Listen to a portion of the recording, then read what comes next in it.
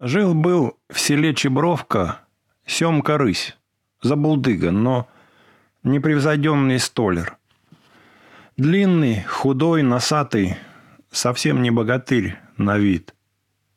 Но вот Семка снимает рубаху, остается в одной майке, выгоревшей на солнце.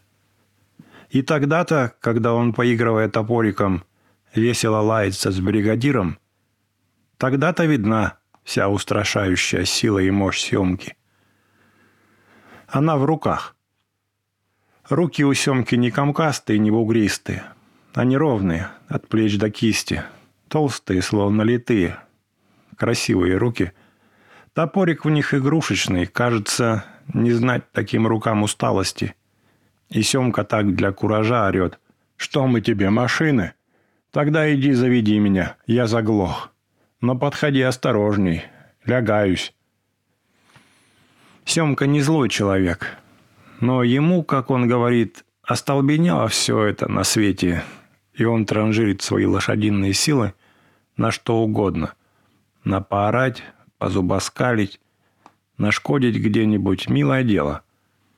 Временами он крепко пьет.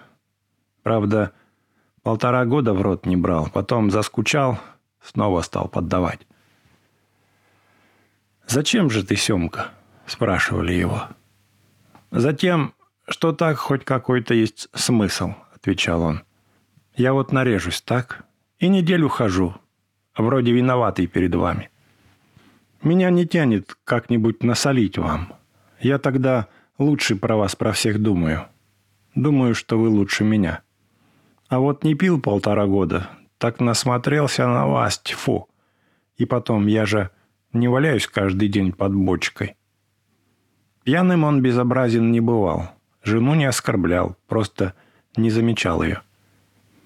«Погоди, Семка, на запой наладишься», — стращали его. Они все так, запойники-то. Месяц не пьют, 2, 3. Потом все до нитки с себя спускают. И ты дождешься. «Ну так ладно», — рассуждал Семка. «Я пью, а вы нет. Что вы такого особенного сделали, что вам честь и хвала? Работаю я наравне с вами. Дети у меня обуты, одеты. Я не ворую, как некоторые». «У тебя же золотые руки», — говорили ему. «Ты бы мог, знаешь, как жить?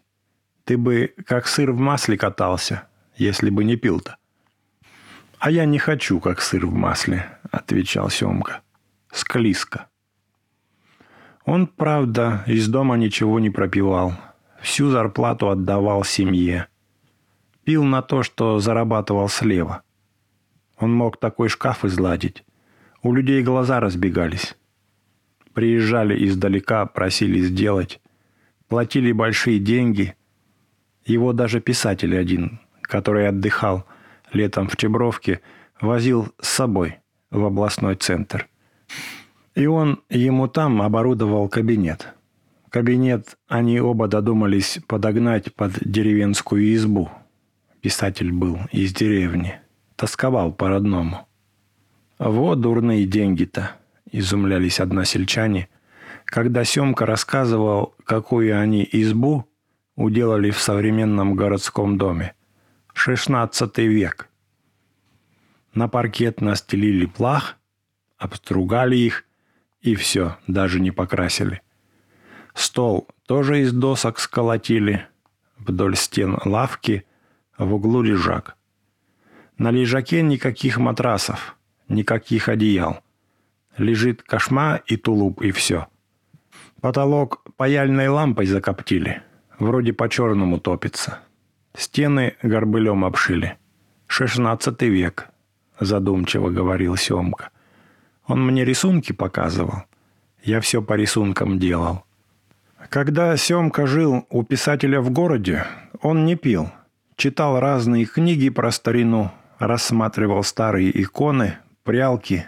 Этого добра у писателя было навалом.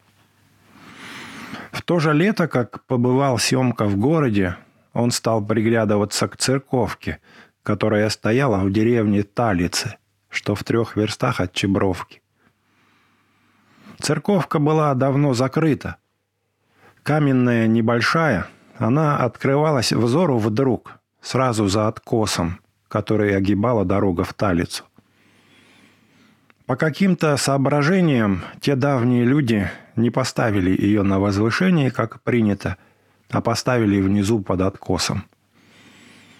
Еще с детства помнил Семка, что если идешь в Талицу и задумаешься, то на повороте у косогора вздрогнешь, внезапно увидишь церковь, белую, изящную, легкую среди тяжкой зелени тополей. В Чебровке тоже была церковь, но явно позднего времени, большая, с высокой колокольней. Она тоже давно была закрыта и дала в стене трещину. Казалось бы, две церкви, одна большая на возвышении, а другая спряталась где-то под косогором. Какая должна выиграть, если сравнить? Выигрывала маленькая, под косогором. Она всем брала. И что легкая, и что открывалась глазам внезапно. Чебровскую видно было за 5 километров кругом. На то и рассчитывали строители. Талицкую как будто нарочно спрятали от праздного взора, и только тому, кто шел к ней, она являлась вся и сразу. Как-то в выходной день Семка пошел опять к Талицкой церкви. Сел на косогор, стал внимательно смотреть на нее. Тишина и покой кругом. Тихо в деревне. И стоит в зелени белая красавица. Столько лет стоит, молчит. Много-много раз видела она, как восходит и заходит солнце. Полоскали ее дожди, заносили снега. Но вот стоит. Кому на радость? Давно уж истлели в земле ее строители. Давно стала прахом та умная голова, что ее задумала. И сердце, которое волновалось и радовалось, давно есть земля, горсть земли. О чем же думал тот неведомый мастер, оставляя после себя эту светлую каменную сказку? Бога ли он величил или себя хотел показать? Но кто хочет себя показать, тот не забирается далеко. Тот норовит поближе к большим дорогам или вовсе на людную городскую площадь. Там заметят. Этого заботило что-то другое. Красота, что ли? Как песню спел человек, и спел хорошо, и ушел. Зачем надо было петь? Да он и сам не знал. Так душа просила. Милый и дорогой человек. Не знаешь, что и сказать тебе туда, в твою черную жуткую тьму небытия. Все равно не услышишь. Да и что тут скажешь? Ну, хорошо, красиво, волнует, радует. Разве в этом дело?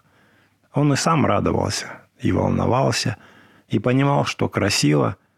Что? Ничего. Умеешь радоваться — радуйся. Умеешь радовать — радуй других. Не умеешь — воюй, командуй или что-нибудь такое делай. Можно разрушить вот эту вот сказку. Подложить пару килограммов динамита, так долбанет, и все дела. Каждому свое. Смотрел Семка и заметил 4 камня вверху под карнизом, не такие, как все, блестят. Подошел поближе, всмотрелся. Да, тот мастер хотел, видно, отшлифовать всю стену. А стена восточная. Если бы он довел работу до конца, то при восходе солнца, оно встает из-за косогора, церковка в ясные дни загоралась бы с верхней маковки и постепенно занималась бы светлым огнем вся, во всю стену, от креста до фундамента. И он начал эту работу, но почему-то бросил. Может, тот, кто заказывал и давал деньги, сказал: «Ладно, и так сойдет». Семка больше того заволновался. Захотел понять, как шлифовались камни. Наверное, так. Сперва грубым песком, потом песочком помельче, потом сукном или кожей. Большая работа. В церковь можно было проникнуть через подвал. Это Семка знал с детства. Не раз лазил туда с ребятней. Ход в подвал, некогда закрываемый створчатой дверью, дверь давно унесли, полуобвалился и зарос бурьяном. Семка с трудом протиснулся в щель и где на четвереньках, где согнувшись в 3 погибели, вошел в предел. просторно и гулко в церкви. Легкий ветерок чуть шевелил отставший, вислый лист железа на маковке, и шорох тот, едва слышный на улице, здесь звучал громко и тревожно. Лучи света из окон рассекали затененную пустоту церкви золотыми широкими мечами. Только теперь, обеспокоенный красотой и тайной, оглядевшись, обнаружил Семка, что между стенами и полом не прямой угол, а строгое правильное закругление, желобом внутрь. Попросту внизу вдоль стен идет каменный прикладок, примерно в метре от стены у основания и в рост человеческой высотой. Наверху он аккуратно сводится на нет со стеной. Для чего он, Семка, сперва не сообразил. Отметил только, что камни прикладка, хорошо отесанные и пригнанные друг к другу, внизу темные, потом выше светлеют и вовсе сливаются с белой стеной. В самом верху купол выложен из какого-то особенного камня, и он еще, наверное, шлифован. Так светло и празднично там, под куполом. А всего-то 4 узких оконца. Семка сел на приступку, стал думать, зачем этот каменный прикладок, и объяснил себе так. Мастер убрал прямые углы, разрушил квадрат. Так как церковка маленькая, то надо было создать ощущение свободы внутри, а ничто так не угнетает и не теснит душу, как клетка-квадрат. Он поэтому внизу положил камни потемнее, а по мере того, как поднимал прикладок и выравнивал его со стеной, высветлял. Стены таким образом как бы отодвинулись. Семка сидел в церкви, пока пятно света на каменном полу не подкралось к его ногам. Он вылез из церкви и пошел домой. На другой день Семка, сказавшись больным, не пошел на работу, а поехал в райгородок, где была действующая церковь. Батюшку он нашел дома, неподалеку от церкви. Батюшка отослал сына, с которым учил географию, и сказал просто «Слушаю». Темные, живые, даже с каким-то озорным блеском глаза не старого еще попа смотрели на Семку прямо и твердо. Он ждал. «Ты знаешь Талицкую церковь?» Семка почему-то решил, что с писателями и попами надо говорить на «ты». Талица Чебровского района. Талицкую, Чебровский район? Маленькая такая? Ну, знаю. Какого она века? Поп задумался. Какого? Боюсь не соврать бы. Думаю, при Алексее Михайловиче еще. Сынок-то его не очень баловал народ храмами. 17 век, вторая половина. А что? Красота-то какая? Воскликнул Семка. Как же вы так? Поп усмехнулся. Слава богу, хоть стоит пока. Красивая, да. Давно не видел ее, но помню. Внизу, кажется. А кто делал, неизвестно, спросил Семка. Это надо у митрополита узнать, ответил поп. Этого я не могу сказать. Но ведь у вас же есть деньги. Есть ведь? Ну, допустим. Да не допустим, а есть. Вы же от государства отдельно теперь. Ты это к чему? Отремонтируйте ее. Это же чудо. Я возьмусь отремонтировать. За лето сделаю. 2-3 помощников мне до холодов сделаем. Я, дорогой мой, такие вопросы не решаю. У меня тоже есть начальство. Сходи к митрополиту. Поп сам тоже заинтересовался. Сходи. Отчего? Да ты веруешь ли? Да не в этом дело. Я как все. Мне жалко. Такая красота пропадает. Ведь сейчас же восстанавливают. Восстанавливает государство. Ну, у вас же тоже есть деньги. Ты сходи к митрополиту-то. А где он, здесь разве? Нет, ехать надо. В область? В область. У меня с собой нет денег, я только до тебя ехал. Да я дам. Ты откуда будешь-то? Из Чебровки, столяр Семен Рысь. Вот, Семен, съезди-ка. Он у нас человек, митрополит, умница. Расскажи ему все. Ты от себя только? Как от себя, не понял Семка. Сам ко мне-то или выбрали да послали? Сам. Но все равно съезди. А пока будешь ехать, я ему позвоню. Он уже будет знать, что к чему, и тебя примет». Семен подумал немного. «Давай, я потом тебе вышлю». «Там договоримся. От митрополита заехай снова ко мне. Расскажешь». Митрополит, крупный седой старик с неожиданно тоненьким голоском, принял Семку радушно. «Звонил мне отец Герасим. Ну, расскажи, как тебя надоумило храм ремонтировать». Семка отхлебнул из красивой чашки горячего чая. «Да как? Никак. Смотрю, красота, а никому не нужна». Митрополит усмехнулся. «Красивая церковь, я ее знаю. При Алексее Михайловиче, да. Кто архитектор, правда, сказать не могу, но можно узнать. А земли были бояр Борятинских. Тебе зачем мастера-то знать?» «Да так интересно. С большой выдумкой человек». «Мастер большой, потом выясним, кто. Ясно, что он знал владимирские храмы, московские». Ведь до чего додумался, Семка стал рассказывать, как ему удалось разгадать тайну старинного мастера.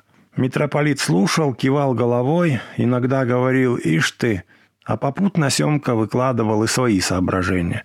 Стену ту восточную отшлифовать, как и хотел мастер, маковки обшить и позолотить, в верхние окна вставить цветные стекла, тогда под куполом будет такое сияние. Мастер туда подобрал какой-то особенный камень, наверное, с примесью слюды. Если еще оранжевые стекла всадить. Все хорошо, сын мой», — перебил митрополит. «Вот скажи мне сейчас, разрешаем вам ремонтировать Талицкую церковь? Назовите, кому вы поручаете это сделать. Я, не моргнув глазом, называю Семен Рысь, столяр из Чебровки. Только не разрешат мне ее ремонтировать, вот какое дело. Сын мой, грустное дело». «Почему?» «Я тоже спрошу, почему? А они меня спросят, а зачем? Сколько дворов в Талице?»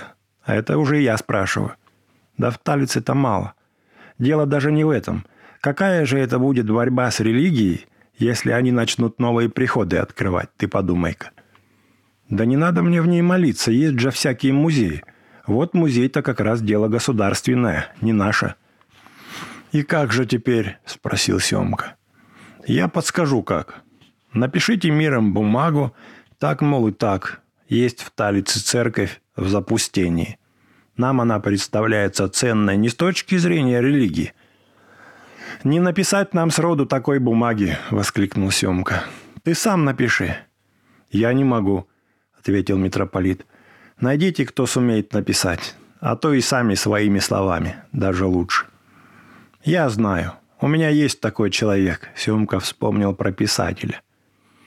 «И с той бумагой к властям», – продолжил митрополит, – «в облисполком, а уж они решат. Откажут, пишите в Москву. Но раньше в Москву не пишите. Дождитесь, пока здесь откажут. Оттуда могут прислать комиссию. Она бы людей радовала, стояла». Семка поднялся на ноги. «Таков мой совет», – митрополит хлопнул ладонью по столу. «А что говорил с нами, про то не пишите. И не говори нигде. Это только испортит дело. Прощай, сын мой, дай Бог удачи». Семка, когда уходил от митрополита, отметил, что живет митрополит, дай Бог. Домина, комнат, наверное, из 8. Во дворе Волга стоит. Это неприятно удивило Семку. И он решил, что действительно лучше, пожалуй, иметь дело с властями. Эти попы темнят чего-то, и хочется им, и колется, и мамка не велит. Но сперва Семка решил сходить к писателю. Нашел его дом, писателя дома не было. «Нет его», — рисковато сказала Семке молодая полная женщина, и захлопнула дверь. Когда он отделывал здесь избу XVI века, он что-то не видел этой женщины. Ему страсть как захотелось посмотреть избу. Он позвонил еще раз. «Я сама», — услышал он за дверью голос женщины. И дверь опять открылась. «Ну, что еще?» «Знаете, я тут отделывал кабинет Николая Ефимовича. Охота глянуть». «Боже мой!» — негромко воскликнула женщина и закрыла дверь. «По-моему, он дома», — догадался Семка. По-моему, у них идет крупный разговор». Он немного подождал в надежде, что женщина проговорится в сердцах, произнесет что-нибудь, какой-то идиот, который отделывал твой кабинет, и писатель, может быть, выйдет сам. Но писатель не вышел. Наверное, его и правда не было. Семка пошел в облисполком. К председателю облисполкома он попал сразу и довольно странно. Вошел в приемную, секретарша накинулась на него. «Почему же опаздываете? То обижаются, не принимают, а то самих не дождешься. Где остальные?» «Там», — сказал Семка, — «идут». «Идут», — секретарша вошла в кабинет, побыла там короткое время, вышла и сказала сердито: «Проходите». Семка прошел в кабинет. Председатель пошел ему навстречу, здороваться. «А шуму-то наделали, шуму-то», — сказал он, хоть с улыбкой, но и с укоризной тоже. «Шумим, братцы, шумим? Здравствуйте». «Я насчет церкви», — сказал Семка, пожимая руку председателю. «Она меня перепутала, ваша помощница. Я один насчет церкви». «Какой церкви?» «У нас, не у нас, в Талице, есть церковь 17 века. Красавица необыкновенная. Вот бы ее отремонтировать, она бы... Не молиться, нет, она ценная, не с религиозной точки. Если бы мне дали 3 мужиков, я бы ее до холодов сделал». Семка торопился, потому что не выносил, когда на него смотрят с недоумением. Он всегда нервничал при этом. «Я говорю, есть в деревне Талица церковь», — стал он говорить медленно, но уже раздражаясь. «Ее необходимо отремонтировать. Она в запустении. Это гордость русского народа, а на нее все махнули рукой. А отремонтировать она будет стоять еще 300 лет и радовать глаз и душу». «Хм», — сказал председатель, — «сейчас разберемся». Он нажал кнопку на столе, в дверь заглянула секретарша. «Попросите сюда Завадского». «Значит, есть у вас в деревне старая церковь. Она показалась вам интересной, как архитектурный памятник 17 века, так?» «Совершенно точно», — закивал Семка. «Главное, не так уж много там делов-то. Перебрать маковки, кое-где подержать камни, может, растягу вмонтировать повыше, крестом. Сейчас. У нас есть товарищ, который как раз этим делом занимается. Вот он». В кабинет вошел молодой еще мужчина, красивый, с волнисто-черной шевелюрой на голове и с ямочкой на подбородке. «Игорь Александрович, займитесь, пожалуйста, с товарищем по вашей части». «Пойдемте», — радушно предложил Игорь Александрович. Они пошли по длинному коридору, Игорь Александрович впереди, Семка сзади на полшага. «Я сам из Талицы, а точнее из Чебровки. Талица от нас», — начал Степка. «Сейчас», — покивал головой Игорь Александрович, не оборачиваясь. «Сейчас во всем разберемся». «Здесь вообще-то время зря не теряют», — подумал Семка. Вошли в кабинет. Кабинет победнее, чем у председателя. Просто комната, стол, стул, чертежи на стенах, полка с книгами. «Ну», — сказал Игорь Александрович и улыбнулся. «Садитесь и спокойно все расскажите». Семка начал все подробно рассказывать. Пока он рассказывал, Игорь Александрович, слушая его, нашел на книжной полке какую-то папку, полистал, отыскал нужное и, придерживая ладонью, чтобы папка не закрылась, стал заметно проявлять нетерпение. Семка это заметил. «Все?» – спросил Игорь Александрович. «Пока все». «Ну, слушайте, Талицкая церковь Чебровского района», – стал читать Игорь Александрович, «так называемая на крови.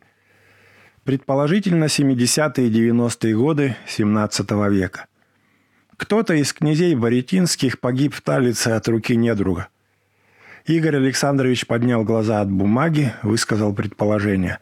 Возможно, передрались пьяные братья или кумовья. Итак, значит, погиб от руки недруга, и на том месте поставлена церковь. Архитектор неизвестен. Как памятник архитектуры ценности не представляет, так как ничего нового для своего времени, каких-то неожиданных решений или поиска таковых автор здесь не выказал. Более или менее точная копия владимирских храмов. Останавливают внимание размеры церкви, но и они продиктованы соображениями не архитектурными, а очевидно материальными возможностями заказчика. Перестала действовать в 1925 году. «Вы ее видели?» – спросил Семка. «Видел. Это...» – Игорь Александрович показал страничку казенного письма в папке. «Это ответ на мой запрос. Я тоже, как вы, обманулся. А внутри были?» «Был, как же. Даже специалистов наших областных возил». «Спокойно», – зловеще сказал Семка. «Что сказали специалисты про прикладок?» «Вдоль стен? Там видите, какое дело? Борятинские увлекались захоронениями в своем храме и основательно раздолбали фундамент. Церковь, если вы заметили, слегка покосилась на один бок. Какой-то из поздних потомков их рода это прекратил. Сделали вот такой прикладок. Там, если обратили внимание, надписи на прикладке в тех местах, где внизу захоронения». Семка Рысь чувствовал себя полностью обескураженным. «Но красота-то какая!» – пытался он упорствовать. «Красивая, да». Игорь Александрович легко поднялся, взял с полки книгу, показал фотографию храма. «Похоже?» «Похоже. Это Владимирский храм Покрова, XII век. Не бывали во Владимире?» «Я что-то не верю», – Семка кивнул на казенную бумагу. «По-моему, они вам втерли очки, эти ваши специалисты. Я буду писать в Москву». «Так это и есть ответ из Москвы. Я почему обманулся? Думал, что она тоже XII века. Я думал, кто-то самостоятельно, сам по себе, может быть, понаслышке. Повторил владимирцев, но чудес не бывает. Вас что, сельсовет послал?» «Да нет, сам я, надо же. Ну, допустим, копия, ну и что? Красоты-то от этого не убавилось. Но это уже не то. И главное, денег никто не даст на ремонт. Не дадут? Нет». Домой Семен выехал в тот же день. В райгородок прибыл еще засветло. И только здесь, на станции, вспомнил, что не пил уже дней 5. Пошел к ларьку. Обидно было и досадно, как если бы случилось так, что по деревне вели невиданной красоты девку. Все на нее показывали пальцем и кричали несуразное. А он, Семка, вступился за нее, и обиженная красавица посмотрела на него с благодарностью. Но тут некие мудрые люди отвели его в сторону и разобъяснили, что девка-то такая-то раз такая, и что жалеть ее нельзя, потому что... И Семка, в общем, сник головой. Все вроде понял, а в глаза поруганной красавицы взглянуть сил нету, совестно. И Семка все эти последние дни, сильно загребавший против течения, махнул рукой. И вынесла его к ларьку. Он взял на поповские деньги полкило водки, тут же осаденил, закусил буженинкой и пошел к отцу Герасиму. Отец Герасим был в церкви на службе. Семка отдал его домашним деньги, какие еще оставались, оставил себе на билеты на бутылку красного, сказал, что долг вышлет по почте, и поехал домой. С тех пор он про Талицкую церковь не заикался, никогда не ходил к ней, а если случалось ехать Талицкой дорогой, то он у косогора поворачивался спиной к церкви, смотрел на речку, на луга за речкой, зло курил и молчал. Люди заметили это, и никто не решался заговорить с ним. Зачем он ездил в область и куда там ходил, тоже не спрашивали. Раз молчит, значит, не хочет об этом говорить. Значит, зачем же бередить душу расспросами?